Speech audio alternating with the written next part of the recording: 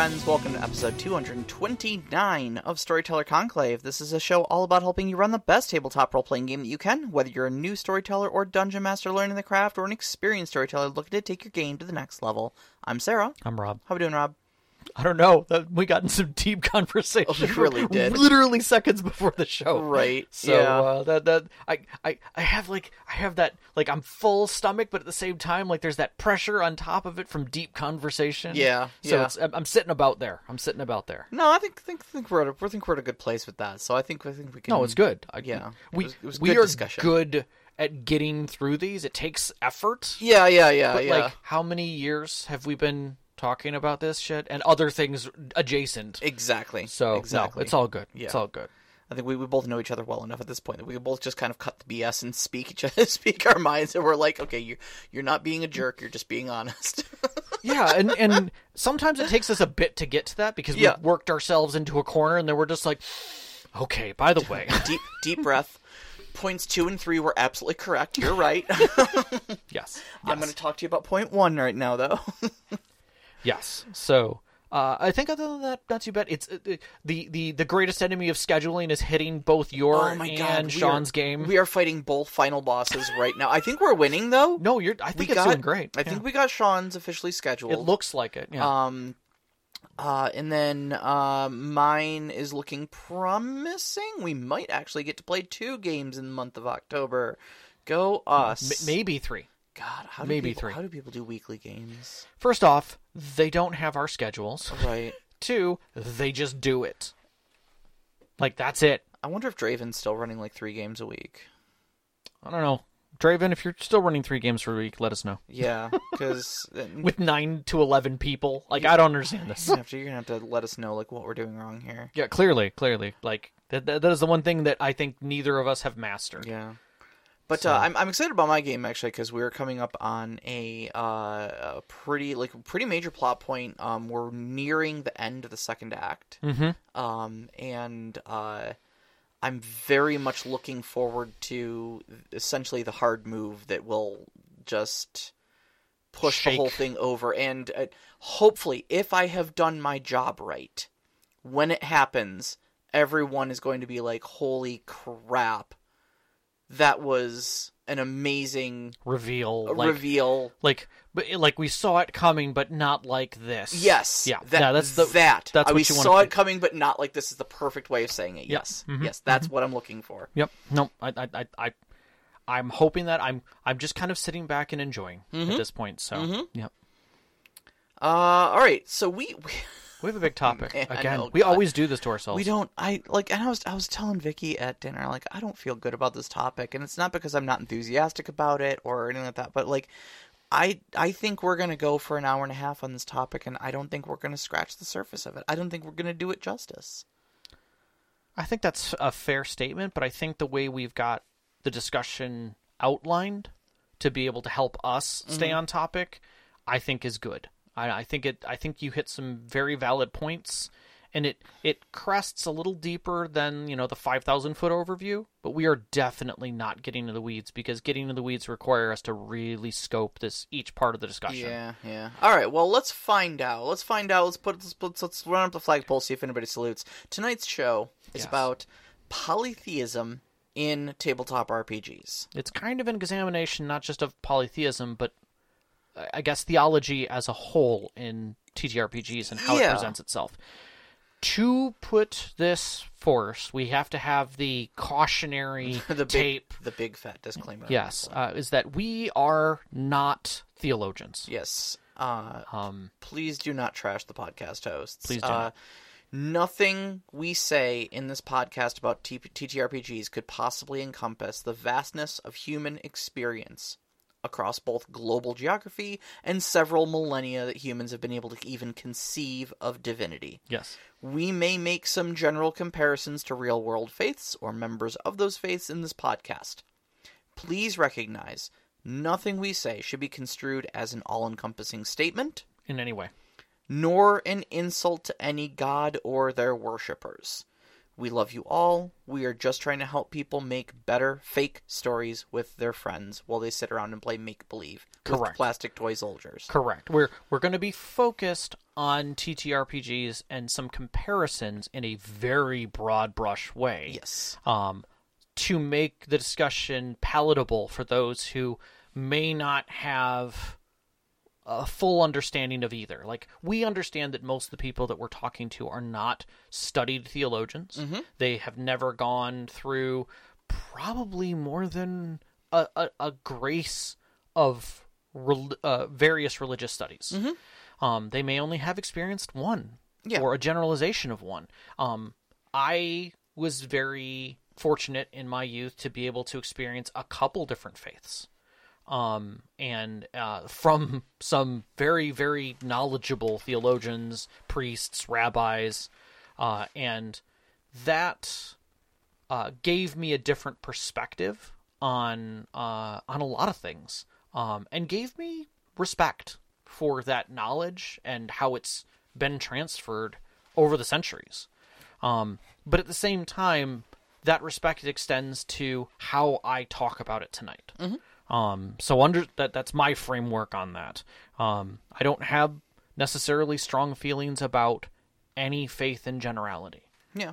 I have very strong feelings on individuals and the way they choose to practice some of those, and that crosses all kinds of faiths. So I'm I straight up I grew up Catholic. Yeah. And around 18 or so I converted to just like solitary Wicca. Yeah. And I'm kind of an atheist Wiccan now. Mm-hmm. Like, from the standpoint of, I don't necessarily believe the gods are like actual entities that have wills that they enact upon the world, but they are more embodiments of concepts that I should aspire to.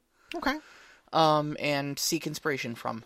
Yeah, I think that's a great way of saying it. And the ritual and prayer gives me order in my life rather than being some sort of an asking for something from an entity. Correct. So I see that very much in the way that you enact yourself through your faiths and choice thereof. Mm-hmm. So that's my background. But the important takeaway though for this discussion, and we'll bring this elongated disclaimer to an end, is that these are fake stories about fake gods in fake worlds interacting with fake people. And so we're not going to take that too seriously, but the people who wrote those stories, and when we write stories, we bring our own inherent biases with us into the stories that we write. And so we're going to have some discussion of some of the biases that we have identified in existing worlds that act as examples to other storytellers out there, that then get perpetuated and emulated in their own worlds because they see the big popular published. Yes, I'm talking about D&D. Mm-hmm. They see the big published stories like that act in a certain way, and they think that that's the way you're supposed to do it. And so basically this whole discussion is kind of about, like, what are those biases and how are there different ways to do it? Yeah. So, all right. Let's dive in a little bit to this. All right. So, common D&D, which most people know, is by far the most recognizable of the TTRPGs that are out there that have faith in them and religion. The term cleric, when talking about TTRPGs, is coined and stereotyped within D&D primarily, in the sense that you pick your divinity, and that at one time directed you to of how your character was played, what spells you had, what powers and abilities you were granted. So it was a pantheon of gods, recognizable but defined by who they were and where they sat within it. In that, alignments of these gods were pretty obvious. And were made more obvious, obviously, within the dictation, that then helped frame the characters' alignments. Yeah, so you have like the good alignments, the neutral alignments, and the evil alignments. I'm sure even if you haven't played with alignments, since they've kind of deprecated that whole system in 5th edition D&D, if you're new to the hobby, you've probably at least seen like just like memes of like the alignment chart. Yeah, and it's a grid of good, neutral, evil, lawful, neutral, and chaotic. And the gods, especially in older editions, all had those exact same alignments to them, and in fact were a lot of them were expressions of those alignments. They were good gods or they were evil gods, lawful gods, in that sense. If you've been playing Baldur's Gate 3, along with the nearly million other people who have been, you will see, like Saloon versus Shar. Lathander is a good god because he's a sun god. Shar is an evil god because it's a night shadow god of secrets. Right. And then you get a little more, you roll up your sleeves a little more in the story without spoilers, and you start getting into Bane, who's like a god of murder and stuff like that. I forget what the other one starts with. Slaanesh. And no, I'm thinking Slaanesh is 40k. 40k. What's the other one? The god of death, of bones and death. Yeah, and I can never remember his name.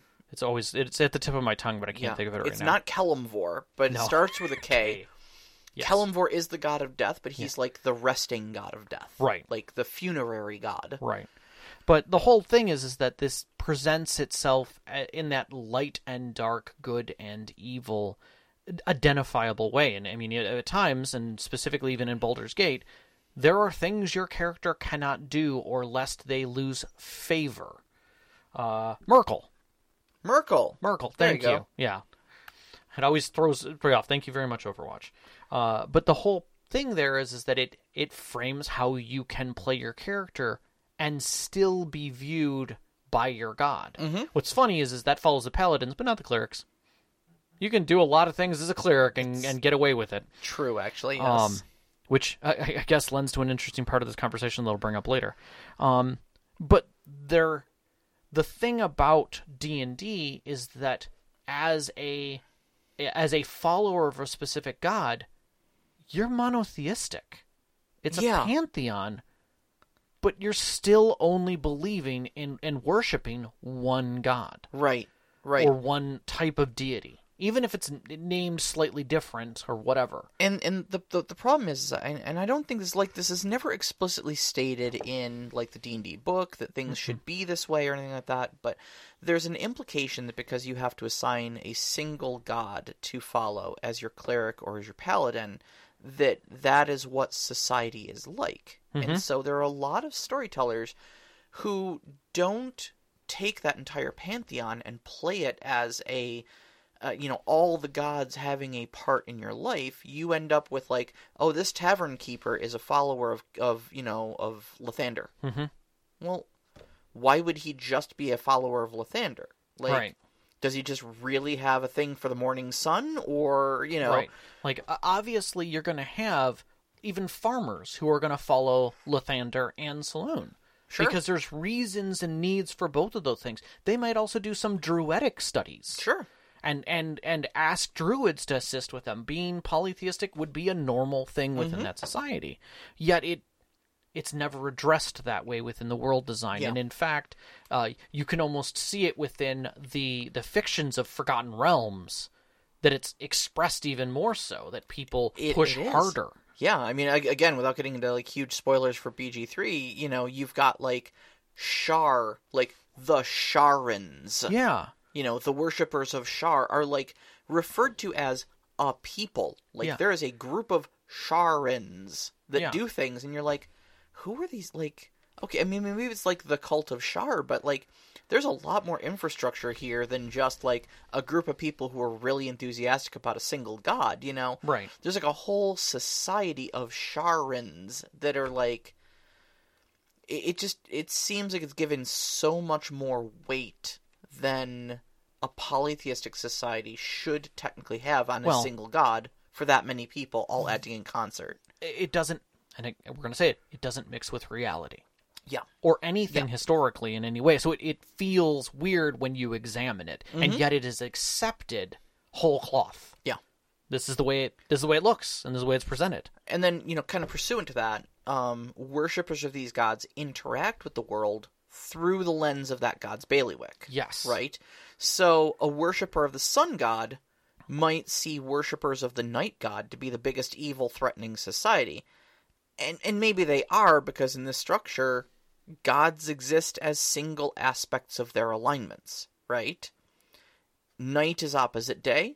Day equals light equals good. Therefore, night equals dark equals bad. Right. Right? And that's kind of how a lot of these gods are written, where it's like, oh, it's darkness, therefore it's evil. Yeah. Which, again, sits back in a almost cultish design. Monotheistic cultish design, which then lends to the next lens, which was that by having followers, you have strength as a god. Mm-hmm. The more you have, the stronger you are, the more influence you have within the world, which means that your followers may also need to remove counter-followers Mm-hmm. and have effectively holy wars that are happening constantly. Yeah. And so this is like God versus God conflict that you've got just kind of baked into the system. Mm-hmm. But it begs some questions that I've never found a satisfactory answer to, or at least I say satisfactory answer because I've received answers to these, just not ones that I am then therefore able to go, oh, okay, that makes sense. I'll work that into my next game. Right. Okay, so if more worshippers equals more power for a god, right? Sure. Yep. A god with no worshipper is forgotten, and then what, dies? They just go away? Yes and no. Okay. There's a vacuum that does get created within within that, and there is something to be said about that. The Raven Queen's ascension from mortal to effectively holy avatar to worshipped lady to try attempting to make godhood and failing when another god came in and decided to try and kill off all the followers so that it wouldn't happen. Kind of paints the picture of what would happen within the sense, but that is one framing of one particular set of gods and circumstances. Right. And that's relatively recent, and I say that recent like as in that was probably written 10 years ago that I'm aware of. Sure, 10, okay. 15 years ago. Yeah. As slightly canonic, as far as I'm aware. But in that sense, gods also can be reborn because it's not the god, it's the energy. Right, because that actually is my next question, is Right. then what happens to their bailiwick, right? It exists Is it until it just is picked back up. Passed on to another god, or is it just lost along with their worship? Like, if people stopped murdering, would the god of murder cease to exist? If he did, would that make it impossible to murder someone? Yeah, it's a fine question. To what extent does a god's bailiwick influence the world? Right? See, and these are deeper questions we cannot answer tonight. Right. And do we need the, and like, because when it comes down to it, then like, Yep. if is it us influencing them or them influencing us? Do we need the gods or do the gods need us? That's a fine question. I think depending on the fantasy realm that you're sitting within, With this power structure, it almost sounds like the gods need us. I think the case is true.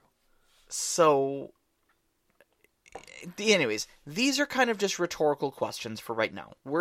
We are essentially just trying to lay out how the typical D&D god structure kind of works for you so that we have a backdrop to work against, right? Yes. This is our control group, essentially, you know? I like that. Now, is this way of structuring polytheism realistic? Not in any way. Not really, no. Is it fun? Kinda, yeah. I mean, it can be. Yes. It can be. It's interesting. I've definitely seen where it's gotten very frustrating. Yeah. But I mean, like, it's one way of doing things, and these are made up gods in a made up world, and we play pretend with our friends. Like, if it's fun for you, that's awesome. I have had fun in this structure.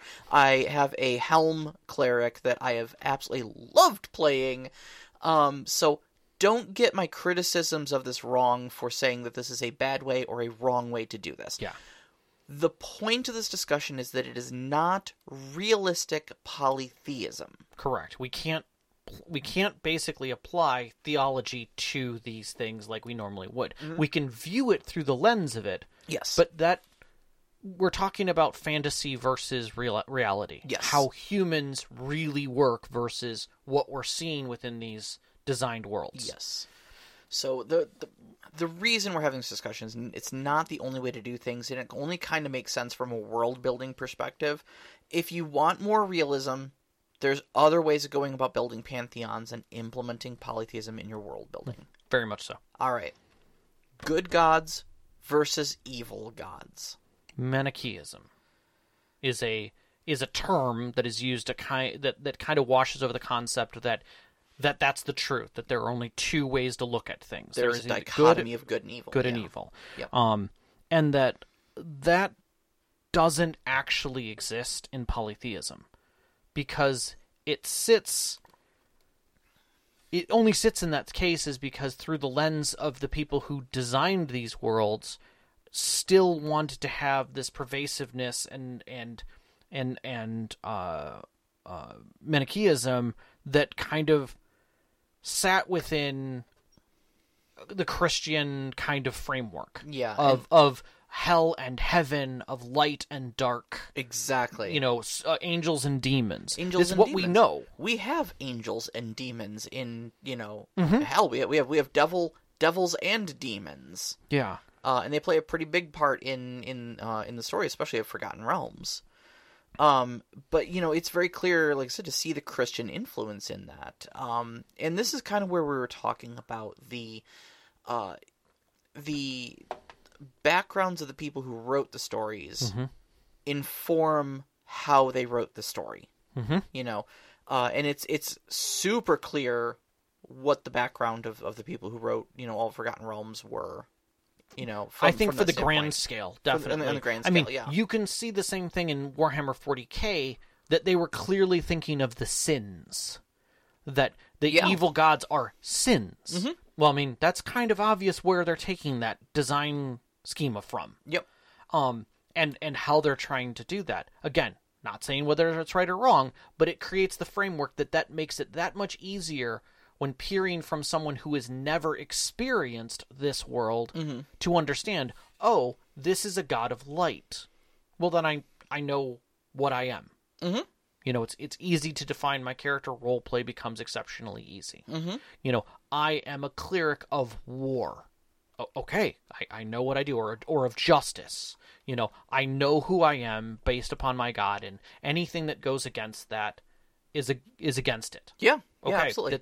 It helps define the standard cowboy tropes. Yeah, that we've all been known to have of the good guys versus bad guys. And it's very simple then also to take the concepts of God and Satan, of mm-hmm. good and evil, and then just break them up into multiple facets, but still label them good gods and evil gods, mm-hmm. and then you've got the exact same Manichaean mm-hmm. dichotomy of good versus evil, this eternal battle of light versus dark smashing against each other. It's just that there's 10 players on a side now instead of one. Correct. And then but in that break, you then have to ask the question of, why does anybody worship or follow an evil god? Yeah. Because they're there. For me, evil gods was always something I bucked against. Even from an early standpoint, in high school when I was writing my very first campaign setting, Demosia, mm-hmm. One of the very first things I threw out was the evil gods. Mm-hmm. Because they fall into a lot of the same trap as your nihilistic villains to me. Mm-hmm. I want to destroy the world. Why? All of your stuff is there, dude. Mm-hmm. If you destroy the world, you destroy all of your followers, and by most conventional wisdom, that means you cease to exist. Correct. So, what's the end game here, bucko? Right. And in that framing on its own has to be twisted to make the story of the god work mm-hmm. in the framework of, well, I don't believe I'm doing anything wrong. This is the right thing to do. Therefore, within that framework, I can have heroes that follow me. Mm-hmm. And we see that very much so, I would say, in Warhammer 40k, way more so. Mm-hmm. when we look at some of the quote unquote evil god or evil followers of the gods over there, they have a righteous reason. Yeah, what they're doing. If you dig into like the Horus Heresy and stuff like that, the traitor legions have a reason why they were like, you know what, the emperor is wrong, and we are willing to side with literal demons to take care of this problem. To take care of it, yeah, exactly. Because if this can't be solved this way, it's better that the universe burns and starts over. Exactly. Because this can't turn out well, right? It's and in that sense, you're like, okay, I can see some justification within worshiping an evil. Are they evil then? And you start questioning that aspect of it. Right. But like any god that calls themselves evil, you find yourself in like a are we the baddies situation. Like our temple has skulls on it, and we have bodies hanging from chains from the roof of our worship room. Are we the baddies? Yeah. Did we make the wrong choice here? Right. God of murder, I'm sure there's something wrong with that. But that's the thing is that in polytheism, anything that was considered necessarily destructive or unfavorable in a deistic sense was something that you appeased. You didn't follow it. Right. You didn't have a tempest on the shore with a staff cheering on the storm to wreck the ships at sea. Right, that doesn't make them a worshipper of the bad thing necessarily, but what they would do is they would pray to that deity to stay their hand, essentially, to appease them, to get them to stop doing the thing that they did. You'd, like you said, you'd have a person, like maybe a sailor praying to the god of storms. Keep the seas calm. Don't do your thing while I'm out fishing, please. Yeah. In your name, blah, blah, blah. Right. A farmer might pray to a god of pestilence to be like, hey, maybe not with the locusts today. Are we good? Can I present something to you? Can I appease you in another right. way? If I give you an offering, will you keep the locusts off of my wheat harvest? And that's that was the thing is that there were always knowledgeable people who weren't followers of that god, but they were knowledgeable clerics, priests, clergy, if you will. Yeah. Who knew what offering to bring and how to present it, so that these people who were commonly, farmers and other things, would go to them and be like, hey, we really want to have a good crop this year. What can we do to make sure that that we don't have the problem that we had last year? In business, we call these subject matter experts. Correct. Yet somehow we've complicated that to these are clerics, and they only follow one person, and they wield mystical powers on their behalf. Correct. And they fight anybody on sight who worships a god that theirs doesn't like. So then that creates these embodiments instead. So you have like war. Is always a common god trope. I'm the god of war. Sure. I mean, Ares was a thing, There's precedent for that. But it's everyone on the battlefield are willing to try and appease the god of war. Yes, exactly. So that they can win. Exactly. But he really doesn't care. He doesn't care. War is happening. His will is already being done. Like, you fight, you live, you die, that's all his bailiwick. Like, you're already doing this thing.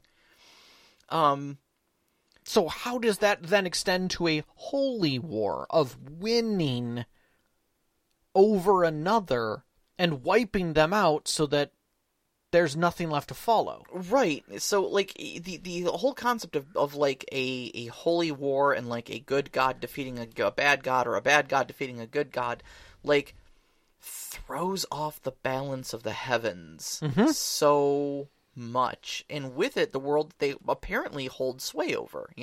We kind of come back to that question of like, what if the god of murder was killed, was removed from play in some way? Does that mean that the concept of murder goes away because that god is gone? Is he the living embodiment of the aspect of murder? So does it become impossible to kill another person in wrath if that god doesn't exist? Or when it does happen, or is that person who did it now the god of murder? Right, because he's the embodiment in that moment. Correct. The only. who knows? Right. These are maybe questions for your world building, but then at the same time, you run the risk that even if you pick one of these, let's say God of War, right? And you're fervently believing that means the God of creation doesn't like this. Because, like, I'm sorry, these are my creations. yeah. You know, the God of life really doesn't like... There's a lot more gods against you than whatever you think you're trying to do. Because literally you're stopping them from having their existences. Not just whoever this holy war is against. One of my favorite parts that questions this is the whole idea of undead being a universal thing that all of the gods kind of have an agreement upon.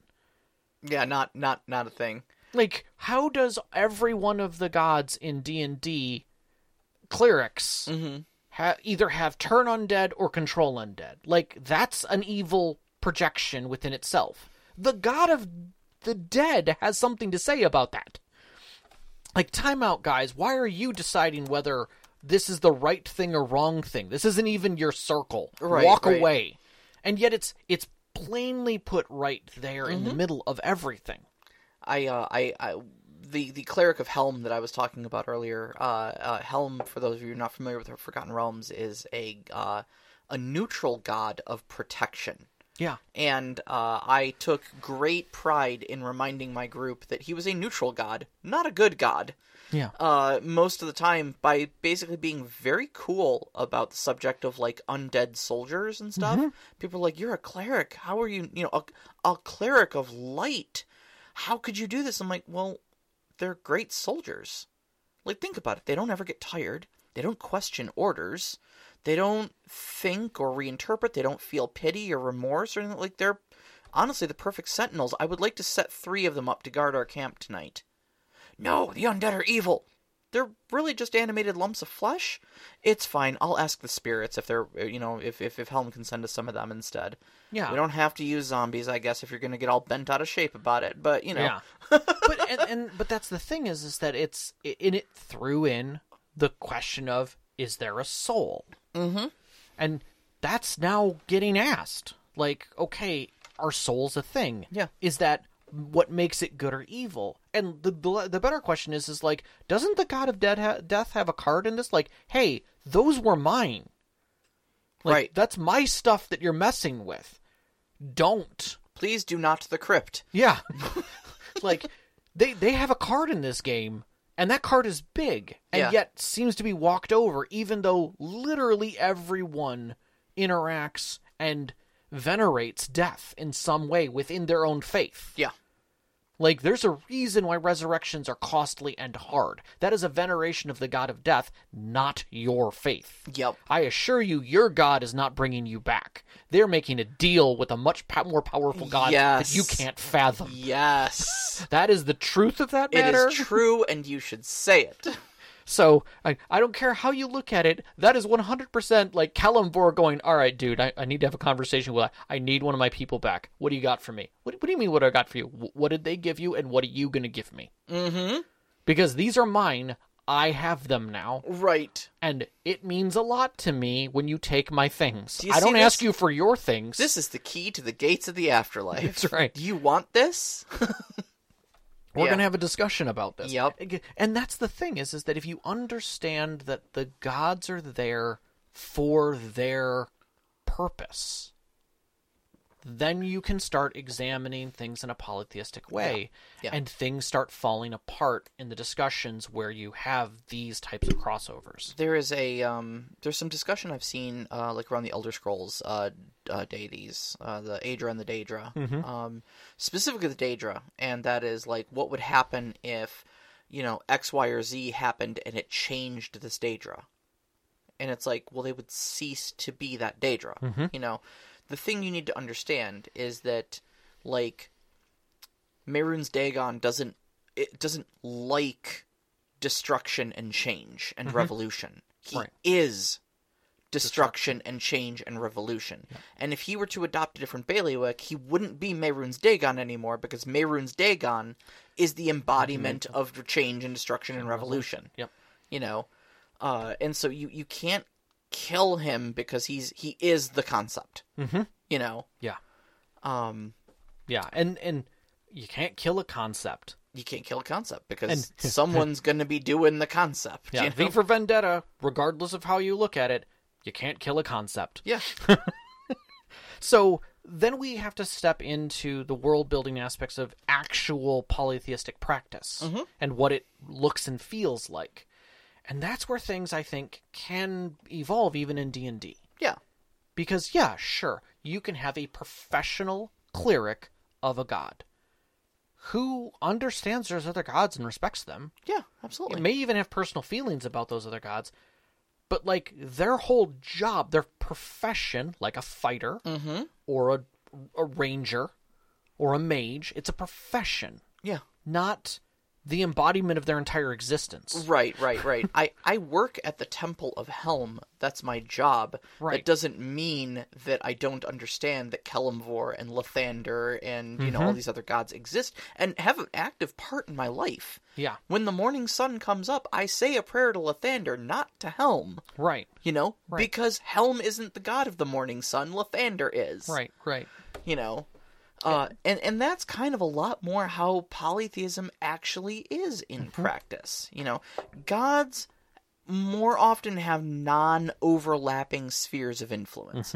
Now, okay, I say non-overlapping in that they don't conflict with one another. Okay, there's a lot of overlap from like people sharing different aspects, and I'll get to that in a moment. But, i.e., they don't fight.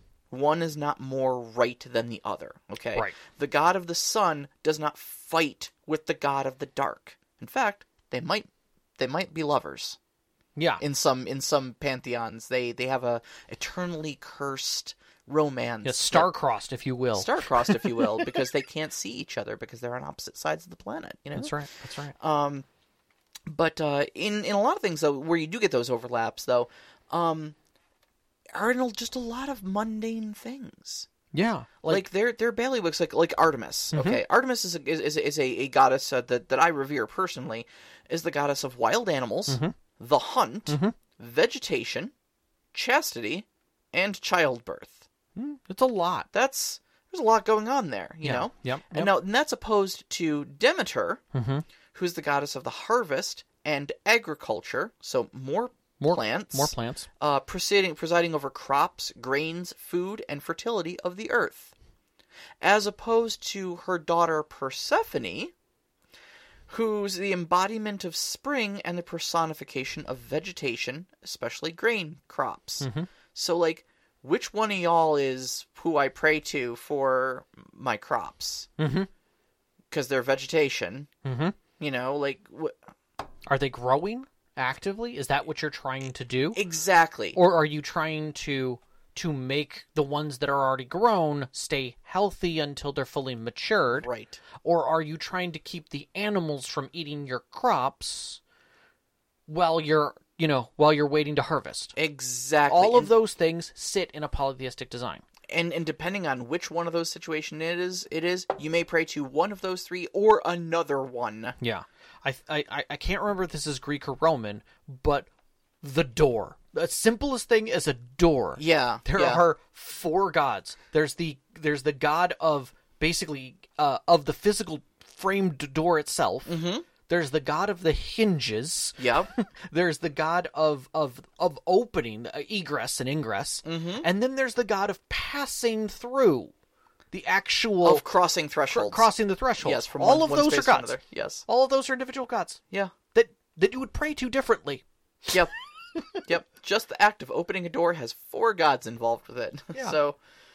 Oh, man. But we see this, and we accept this in different ways. I have seen multiple people in my life talk about the saints in much the same way. You know, oh, I lost my keys. Oh, well, you should ask the saint of so-and-so to help you. Okay? Or, you know, my daughter is sick. Oh, well, then you should pray to the saint of so-and-so. Oh, yeah, my grandmother had, like, St. Christopher or something like that sitting on her dashboard for travel. Yeah. Because they lived in Buffalo, New York, and they would have to travel long ways. They would take the saint with them. Yeah, and these cross ethnicities, faiths, all kinds of areas. And you'll find people who understand this and accept this. Yeah. This is polytheism in practice. Yeah. You know? And there's multiple examples of this across the world. I mean, if we actually sat down with a theologian, they could break down every culture that's been out there and each one of its little things and shrines and temples, and you know that there are animals that are also divine by their rights within where they sit, and therefore are prayed differently. I want to say there's, and I'm being terrible here, but I'm recalling a Japanese park where animals are revered and are given offerings for same reasons. Yeah. You know, people are asking for assistance and or are expressing a need of some unknown. And this sits within that space of need, acceptance, and of the cultural tropes within it. So it doesn't make sense that gods are going to conflict on those values. Right. But we see within the design of other aspects that gods have squabbles. Gods fight. They don't go to war, but they do fight. Oh God, do they fight.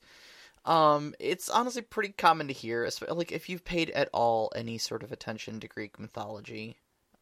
You understand that, like, in a very anthropomorphic way, if they squabble like family members, and it, but they don't try to wipe each other out. Generally. Right. Generally. That's more of a novella thing. That's not actually in practice. One of my favorite stories is, Hephaestus, the god of the forge. Yeah. Okay. And he, so he was granted Aphrodite as a wife, by Zeus. Basically, he betrothed her to Hephaestus. And now Hephaestus is like the dude who like made Hermes winged boots, and stuff like that. Like he is the forge master of the gods. Now Aphrodite, being Aphrodite, because she's Aphrodite, she cannot be any other way. Was like, you know, to put it mildly, hoeing it up with Ares, and was tapping that on the side for a while. And Hephaestus was like getting a little sick of it. And so one day he weaves this fine mesh net that was so fine its threads were invisible, and he hung it above their marital bed. And when Aphrodite invited Ares over while Hephaestus was out, he planned it like, oh, I'm going out. Don't do anything while I'm gone. Right. So she immediately invites Ares over, and they're shacking up in their bed. He basically comes in and springs the net, and it falls on top of them.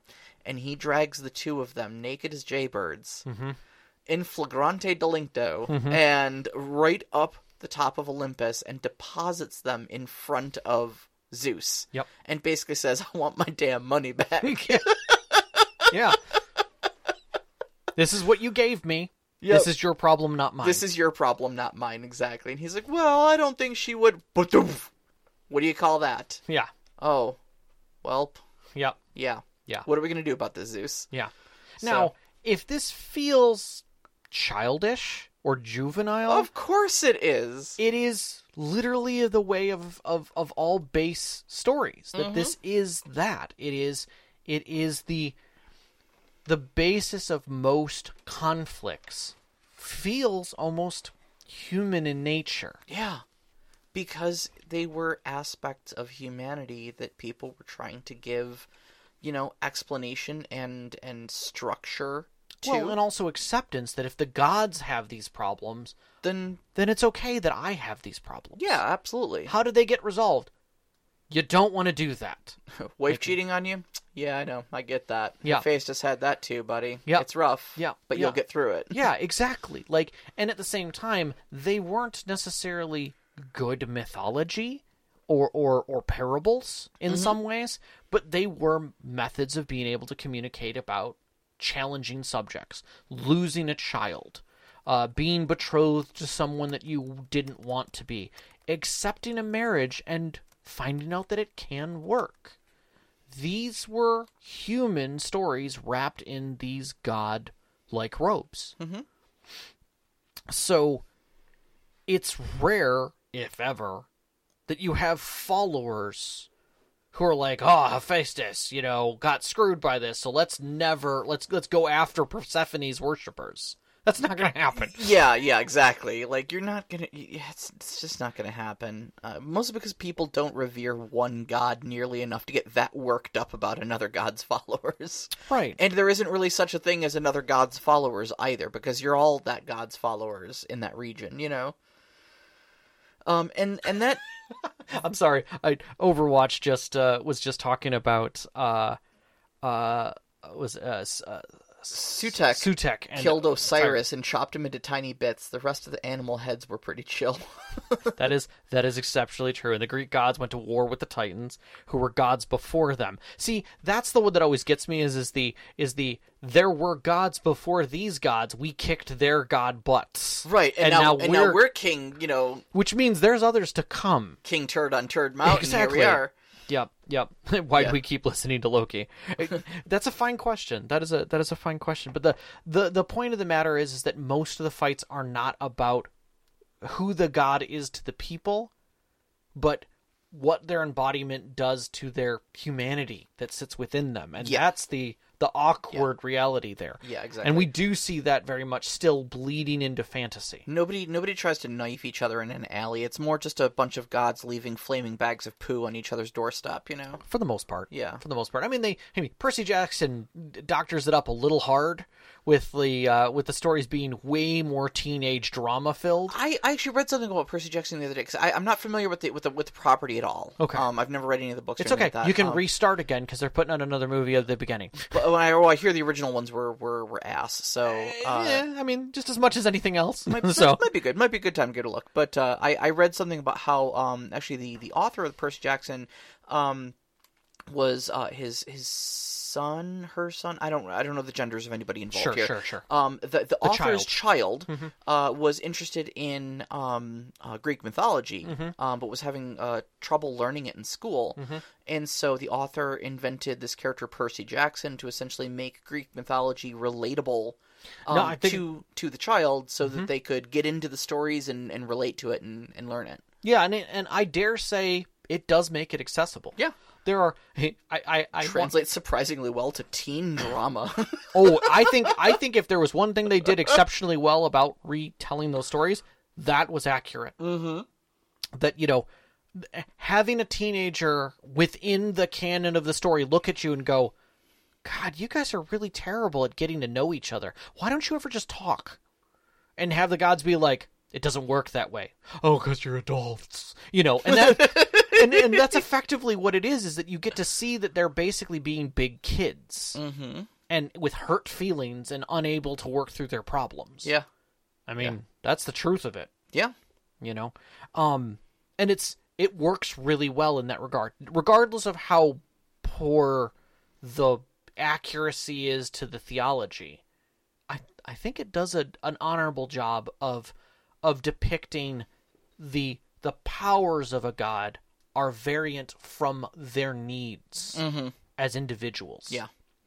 So, also, side note, play Hades by Supergiant Games. Do it. It's awesome. Awesome game. Great story. But that all being said about polytheism and being able to look at and accept and venerate, cultures within areas had their own. Like you were saying that you may have up to 3 gods that you've got to figure out who to apply based on the situation.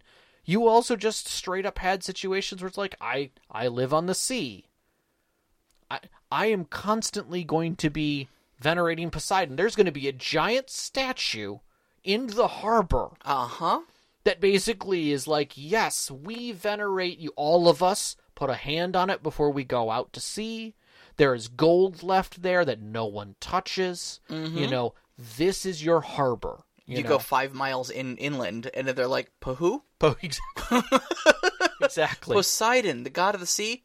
Oh, is that what those fishermen are all about? Yeah. Oh, you mean the fishermen we ship our grapes to get them across and downriver. Yeah. Okay, got it. Okay, yeah, sure, whatever. Sure. Yeah, Bacchus is here, buddy. Right. Let's move on. And then you've got also like deities that kind of changed over geographical lines and stuff like that. Like, Artemis and Diana are basically the same god, but just by a different name, by a different culture. Yep, very much so. And I think like if you want to see a good example of this in fantasy, the Elder Scrolls games actually do a really good job of this, I think. But it's not as like overt on the surface, because a lot of the stories take place within the structure of the Empire, and so you get the Empire's pantheon, kind of shoved on you. But if you look into the lore a little bit, you start seeing that, like, for instance, Sheogorath, the Daedric Prince of Madness, is called the Skooma Cat by the Khajiit. They do a lot of that where different gods have slightly different names depending on which culture is venerating them. Yeah. Or who's accepted it, like what zone you're in. Yeah, exactly. And that's another thing, is they do a really good job of different deities having different bailiwicks in different cultures and regions and stuff like that.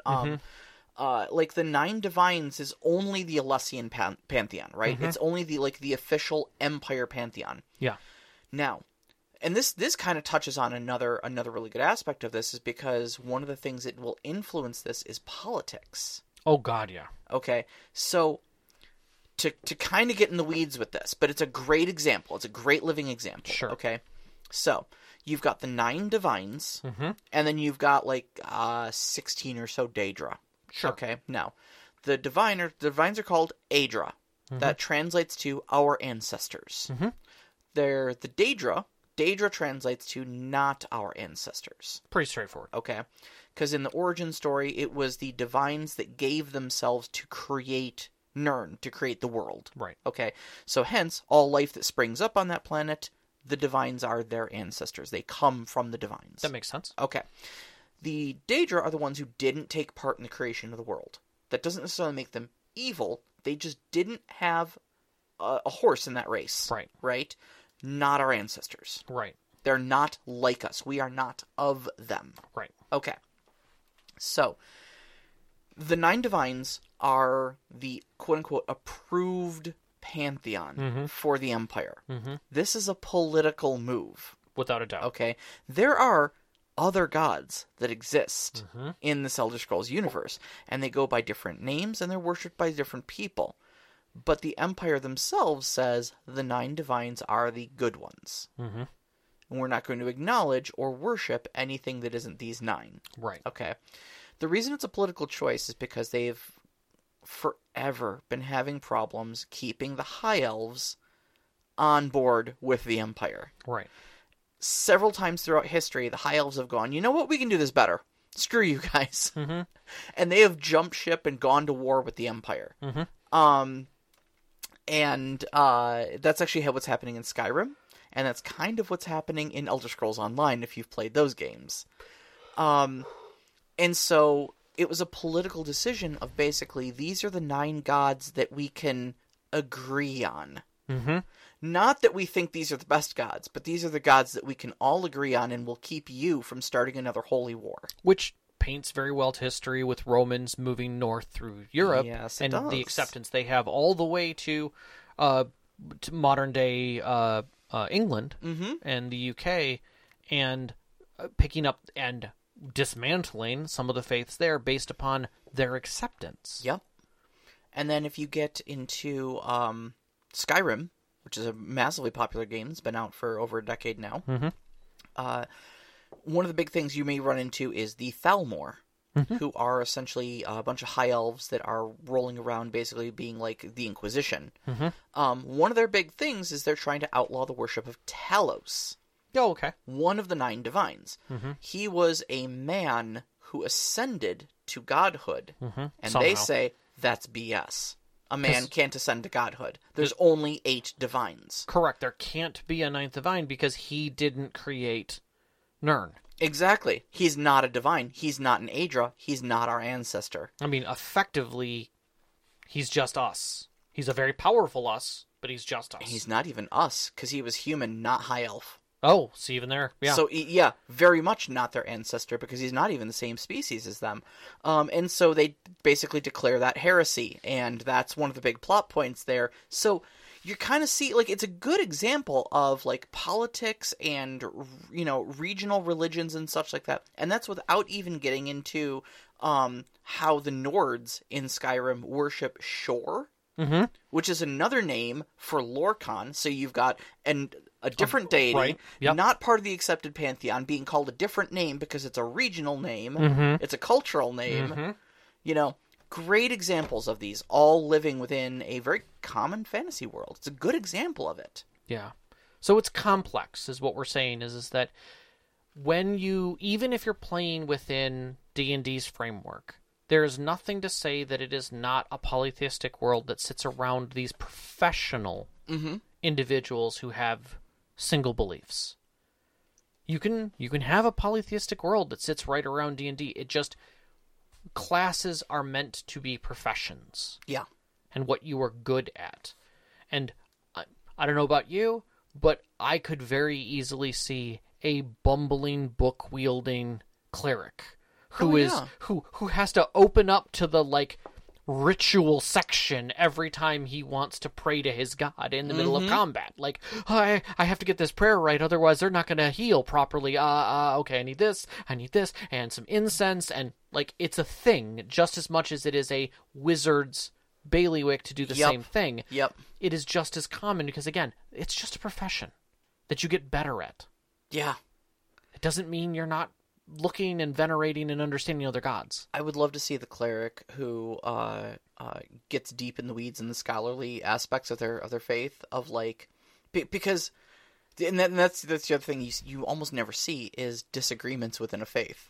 You know, like, oh my God, Judaism has made an absolute, like, just sport out of arguing about you know, the divine, about God's will and stuff like that. Like, it's encouraged to question and argue about it. Like, it's because it makes you stronger in your own beliefs. Exactly. And so I would love to see, like, two, you know, like the priest of Helm, you know, hanging out with an adventuring party, and then being like, oh, does your god think that undead are evil? And, like, well, I guess that entirely depends. I mean, if you're talking about, you know, the teachings of, you know, High Priest, Kari, who was, you know, who wrote the 8 Precepts of the Sentinel, back in, you know, 24 AV, well then, yeah, from a certain aspect, but those are contradicted by the writings of, you know.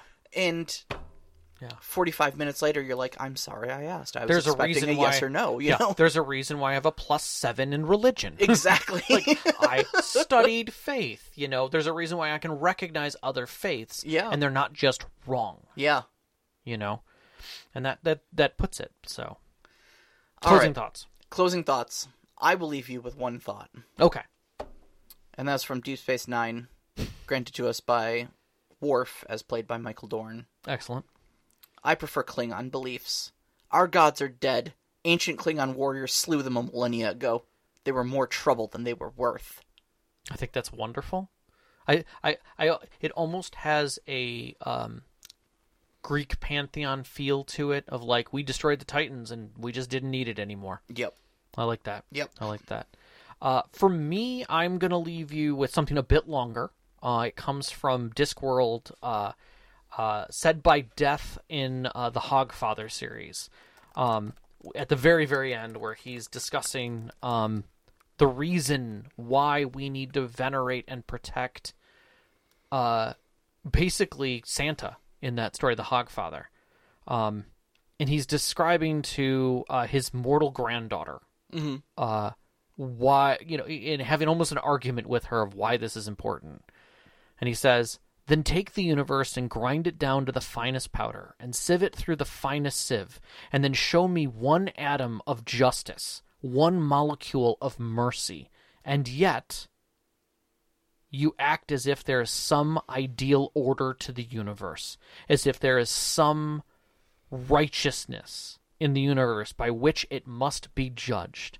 And she says, yes, but people have to believe in that, or what else is the point? And he says, that's my point exactly. The idea that you have to have basic beliefs and understandings to be able to believe in anything. To be able to accept the bigger truths that there are people who can be good and that we can have something beyond. You have to have hope. Yep. You have to have justice. You have to have mercy. You have to believe the big, the little lies so you can believe in the big ones. Exactly.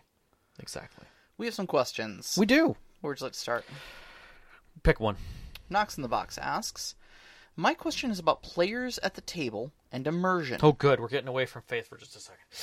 For example, if you had a player at your table that scolded other players for quote-unquote breaking character and requested no IRL talk at the table at all in an effort to protect their immersion, how would you handle that?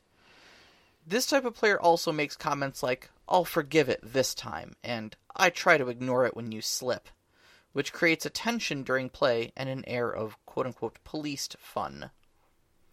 Well, I think you're saying it right there at the end with the idea that it's policed fun. Yeah. I think that's tension that doesn't need to be there. If everyone at the table is having a good time, but this one player is having a hard time with their immersion, there needs to be something discussed outside of game.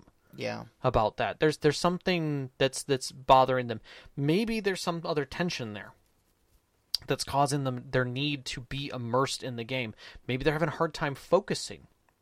That they're really enjoying the story, but it's hard for them to focus on the story when everybody's literally breaking character and talking about last week's movie, or or their character brings up a reference that has nothing to do with the game because it helps them reference the situation. Like, oh, that was just like the scene in Last Action Hero. Mm-hmm. Okay, well that doesn't have reference to the game. Stop doing that. Yeah, Let's do it in game. That's not comfortable for everybody. Well, I mean, I think I would be a lot more charitable about this hypothetical player if they weren't so absolutist. Like, if it wasn't not, no IRL talk at all, I will tolerate no breaking character. Like, if they were like, hey guys, can we keep the out-of-game chatter down a little bit? I'm having trouble staying in the game. Mm-hmm. Oh, that's a very reasonable request. Yeah. And one I've had at my table. Yeah. One I've made myself. Mm-hmm. But yeah, when you start drawing lines in the sand of like, no, you can't do this. Your fun is making me uncomfortable. And when you start saying things like, I'll forgive it this time. That right there is... I immediately want to say, oh, and what happens if you don't forgive it? Right. What's the consequence, buddy? What are you threatening me with? Right. Because that's what it is. Yeah. I'll forgive it this time is a subtle threat. Correct. What are we doing here? Yeah. And if it's coming to that, like... That's table control. Yeah, that's table control. Like, maybe they do have something else going on out there. And, again, sure, I'm willing to be compassionate and charitable. Mm-hmm. But when you start threatening other people and policing their fun like that, you are becoming the problem. You are the person with mismanaged expectations. If 5 people in the room are all just laughing and having a good time with the current level of RP, right, and one is then trying to essentially slap the handcuffs on the other 5, yeah, I'm sorry to say, but the guy, trying to police the fun is the wrong one in the party. Yeah, maybe they need to shift their expectations. Yeah, exactly. They're the one with the wrong expectations, and they either need to recalibrate, or they need to leave to a place where they will be happy and accepted. Yep. But either way, this is a discussion that needs to happen outside of the game. Mm-hmm. Needs to not be meta. Like, this needs to sit outside of gameplay. Yeah. To be worked through. And I would say, step it back. I mean, is the problem that they don't like the table chatter? Okay, fine.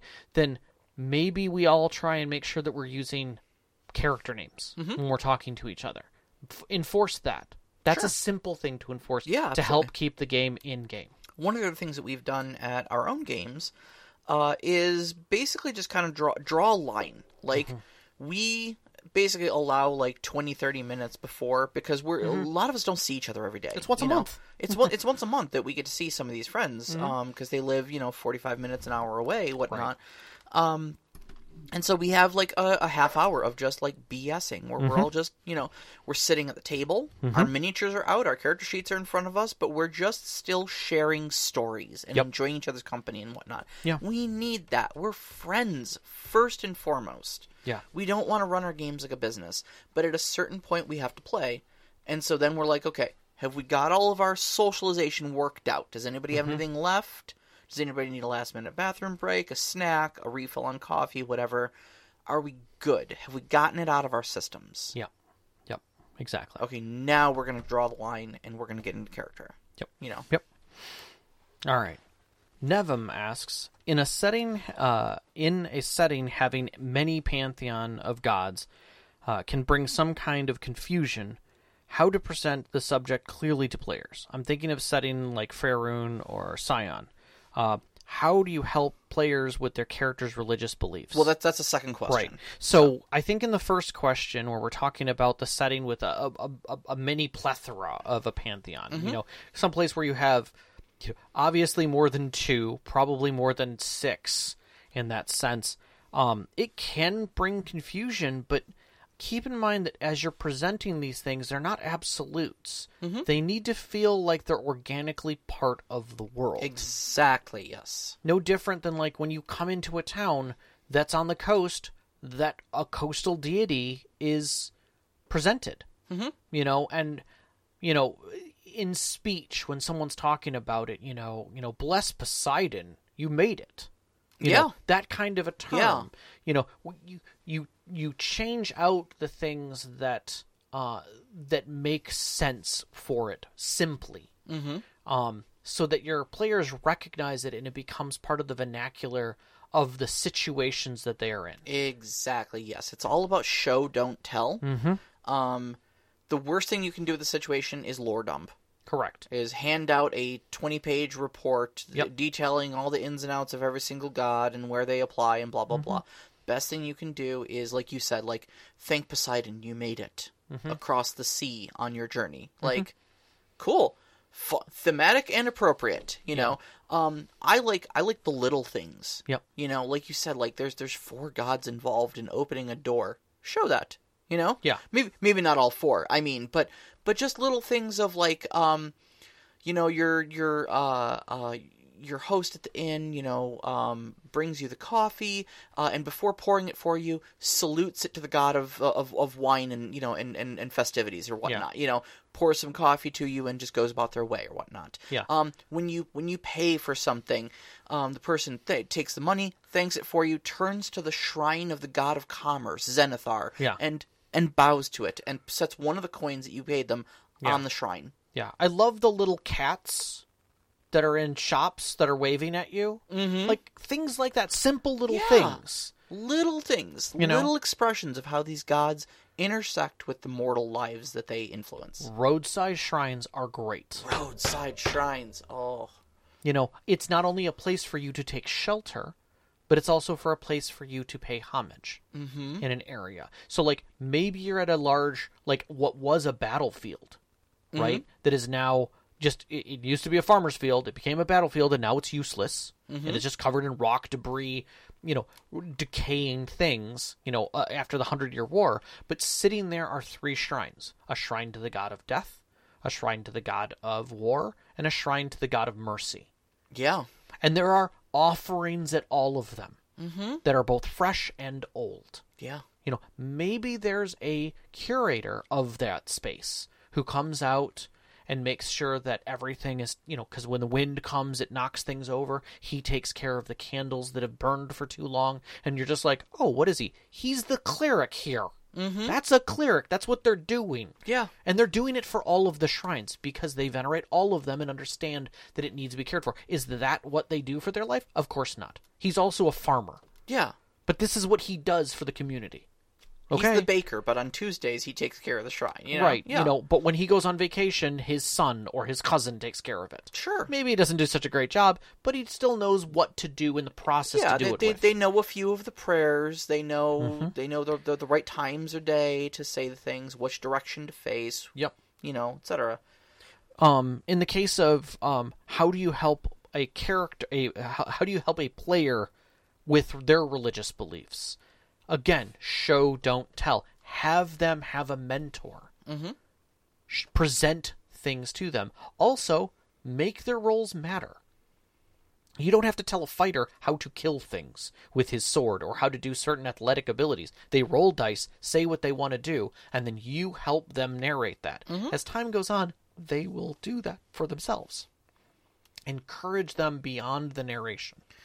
I think, too, that the important conversation to have with a character who wants to be religious, and that doesn't necessarily mean that they're going to be some sort of a cleric. Like, it doesn't necessarily need to be part of their abilities, how they interact with the game world, but to have faith as an aspect of a character, I think the important question to ask your player then is, what are they trying to get out of that aspect of the story? Mm-hmm. Are they trying to go on a spiritual journey, or do they just want to make it a character quirk that they feel strongly about the god of commerce? Yeah. I've never prayed to you. I don't have the tongue for it. That kind of a thing. You know?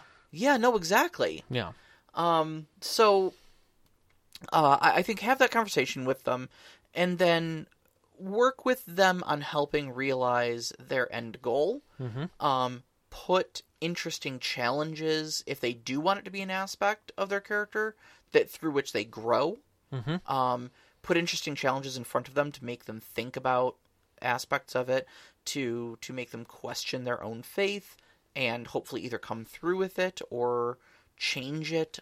Same you would with any other aspect of their character. Mm-hmm. And if it's just a quirk that they want to do, just give them a few opportunities to roleplay that quirk, and then you don't have to do anything much more than that. Yeah, I would say in regards to the presenting challenges, don't think you have to work hard at that. Sometimes a challenge can be simply as someone else of faith asking them a question. Yes. That's it. Not whether it was right or wrong, but just like, oh, what do you think about this? What would you do in this situation? I'm presented with a terrible situation. How would you handle that? Yeah. You seem to be a person of matching faith, or of the faith that might help guide me through this. Ooh, okay. Now I have to help guide someone else. And then you're set up to have a really great conversation about it, yeah. Yep. Or make them think about it for a long time, I don't want this comment in the live chat to go unnoticed. We were talking about how there are 4 gods involved with the simple act of opening a door in some polytheistic societies. Knox in the Box says, the door problem with Vox Machina makes so much more sense now. It does. It truly, truly does. They did not venerate. We didn't know they were battling 4 gods. 4 different gods. Probably 5 in their case, but we're not going to get to that. It's the same problem faced by our forebears. Yes. You have 4 bears? Exactly. All right. Overwatch asks, many fictional pantheons cover the same bases. It's true. Yep. Do you feel there are must-haves in a pantheonic system? I think the must-haves are the things that are the biggest aspects in day-to-day life. Okay, so I think like birth, existence, and death are 3 constants for all living creatures, right? Any mortal creature. Any mortals, yeah. So I think those are big. I think gods of like major aspects of society, like law and order. One that maybe is like travel or change or some aspect of chaos is a good one. I think a god that represents something like nature. And of course, this can be multiple different gods. You can have a god for animals, you can have a god for plants, the sunrise, the sunset, the stars, the moon, everything like that. Or you might just boil it down to like one druidic god that's like, I do all the natural stuff, like Kinnereth in Elder Scrolls is kind of that. Yeah. And then I would say major life events. I like gods of war because war happens. Fighting happens, death happens, destruction happens. Things like that I think are valuable. If it is a major aspect of existence or life or the goings-on of society, I think it deserves a god. I think that's a very realistic approach. I think that is exceptionally realistic, and I don't discount any of that. I think the angle that I would take for myself to keep things simple is if I'm doing world building, if I have a question that cannot be answered in an obvious, everyone knows this way, it can be venerated by some means. God of the plot gaps. Kind of. I mean, it's funny to say that, but that's effectively the truth. If you can't understand why people go to war, having a god of war makes sense. Mm-hmm. If war isn't something that's in your game world because it's something that is military strategy, the concept of political disputes and fighting just happen. Like, that's a known thing that everybody understands. And really, doesn't need a god. Nobody's going to venerate that. Sure. Right? Okay. It doesn't make sense to do it. War is a thing men do. Why Correct. does it need to be a providence of the divine? Correct. Yeah, and that may feel make it very brittle, but it doesn't pull away from the things that can be questioned and the things that go bump in the night, the true fears of men, like mischief is something that is often missed in pantheons, and yet is necessary to venerate because it comes at the most inopportune times. Weather is another one. It is often uncontrollable and misunderstood. Mm-hmm. Even with all of the technology we have today, it is hard for us to even come to grips without looking at 19 different sources of information to try and come to a general consensus on what the weather is going to be like in a specific area more than 2 days from now. And I have a harvest in 6 months. Yeah. Now, I don't know what that's going to be like. I have a good guess based upon history and things like that, but it doesn't mean I'm not going to venerate what I don't know. Small god of farmers' almanacs. Yeah, simple as that. Likewise, things that are recognized but still misunderstood.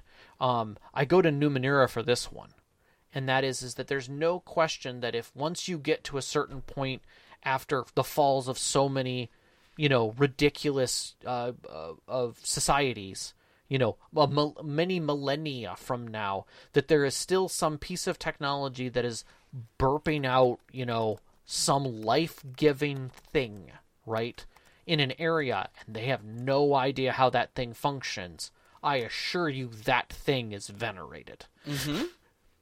In some godlike way. Sure. And that's just because they don't understand it. Yeah.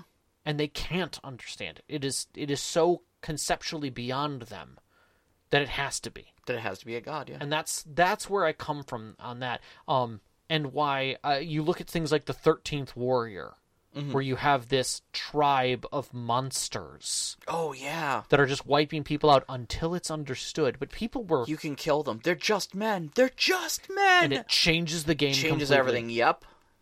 But until that point, they were like, there's a witch who gives them power, who makes them invulnerable because their bodies aren't there in the morning. They shapeshift into bears. How? Like they use claws. No, their weapons are claws. Right. They live in bear caves and breed them for their weaponry, which makes sense, and their clothing and all that kind of stuff. But if you don't know it, that's scary as heck. That's how you have to do it. Exactly. And do any systems come to mind that go against this type and don't include the typical two go-tos? Oh, yeah. I mean, I would say any of the major systems that take a soft approach to doing gods do this almost every time. They get... I'm not going to say lazy god writing, because it's not. If you dig deep enough in a lot of these, there's a lot of in-depth direction that comes into these kind of pantheons. Mm-hmm. But like the initial books that are presented to you make it feel like the gods are one-sided, very simple in their dimensions, and basically just hate each other. Yeah. For some no good reason, I'm the one I'm gonna reach for real quick is Mistborn. I'm not like a super huge like Cosmere buff or anything like that. Like both Sean and Knox in the Box in the live chat right now would absolutely be able to school me on this topic. Probably. But there are like multiple, like they're not called gods, they're called shards, I want to say. Mm-hmm. But they're kind of like, I think it's one god that exploded into its various component aspects. And each of those shards kind of got scattered to different worlds, and some of them are in opposition with one another and ended up on the same world. Some of them only got one shard. Like, Mistborn only got the Shard of Ruin, if I remember correctly. There's no other shard there. And so Ruin is just trying to screw over the world of Mistborn. But then you've also got, like, the Lord Ruler, who is someone who found a massive amount of power, and because no one else can match his power, he calls himself a living god. Right. And, you know, but it kind of begs the question, and very much like the Tribunal in Elder Scrolls Morrowind, if you have functionally more power than anyone who can ever try to lift a finger to against you, so much so that they would never be able to even come close to rivaling you. Right. Are you functionally a god? Like, where does that line go between I am a super, ultra, unfathomably powerful mage and I am a god?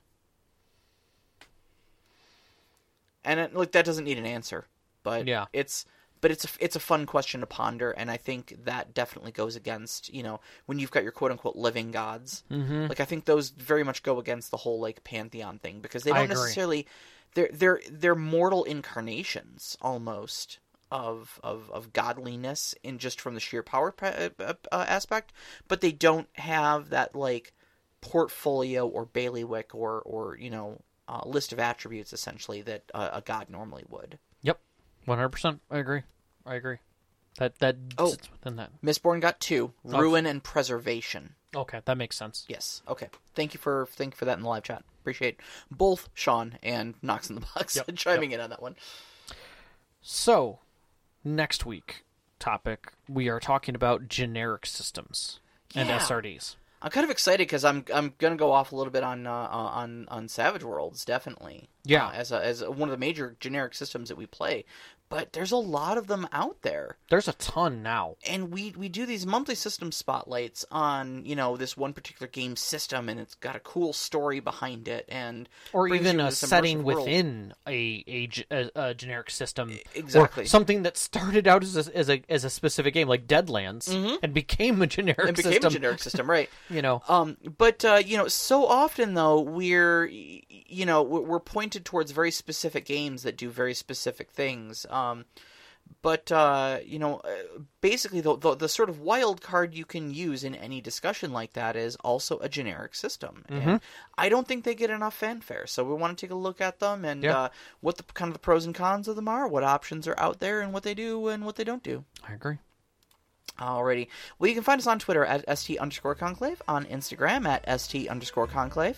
Listen to us live every Wednesday night at 7 p.m. Eastern Time on mixlr.com/storyteller-conclave. And join us up on our Discord. We'd love to hear from you. Shoot us some questions. We had some great questions this week. Talk to the other great storytellers that are up there. Bounce some campaign ideas off them. You can find that link on our website, or on our website, storytellerconclave.com, as well as our Twitter. You mean X? X. No, I don't mean you don't mean X.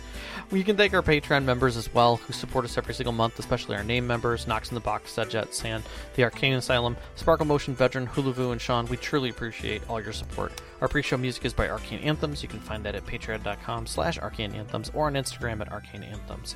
Our intro music is Beyond the Warriors by Geefrog. You can find that at geefrog.bandcamp.com or on YouTube Music. And our outro music, which you're hearing right now, is Only Our Footprints in the Sand by Midnight Machine. You can find them at freemusicarchive.org. And a big shout out, as always, to our families, Vicky and Sean. Thank you so much for loving and supporting us. Thank all you. of our friends who've sat beside our tables over these years to give these great stories to share with you. And you, every single one of our listeners. We love you guys so much. Love you guys. Good night. Good night.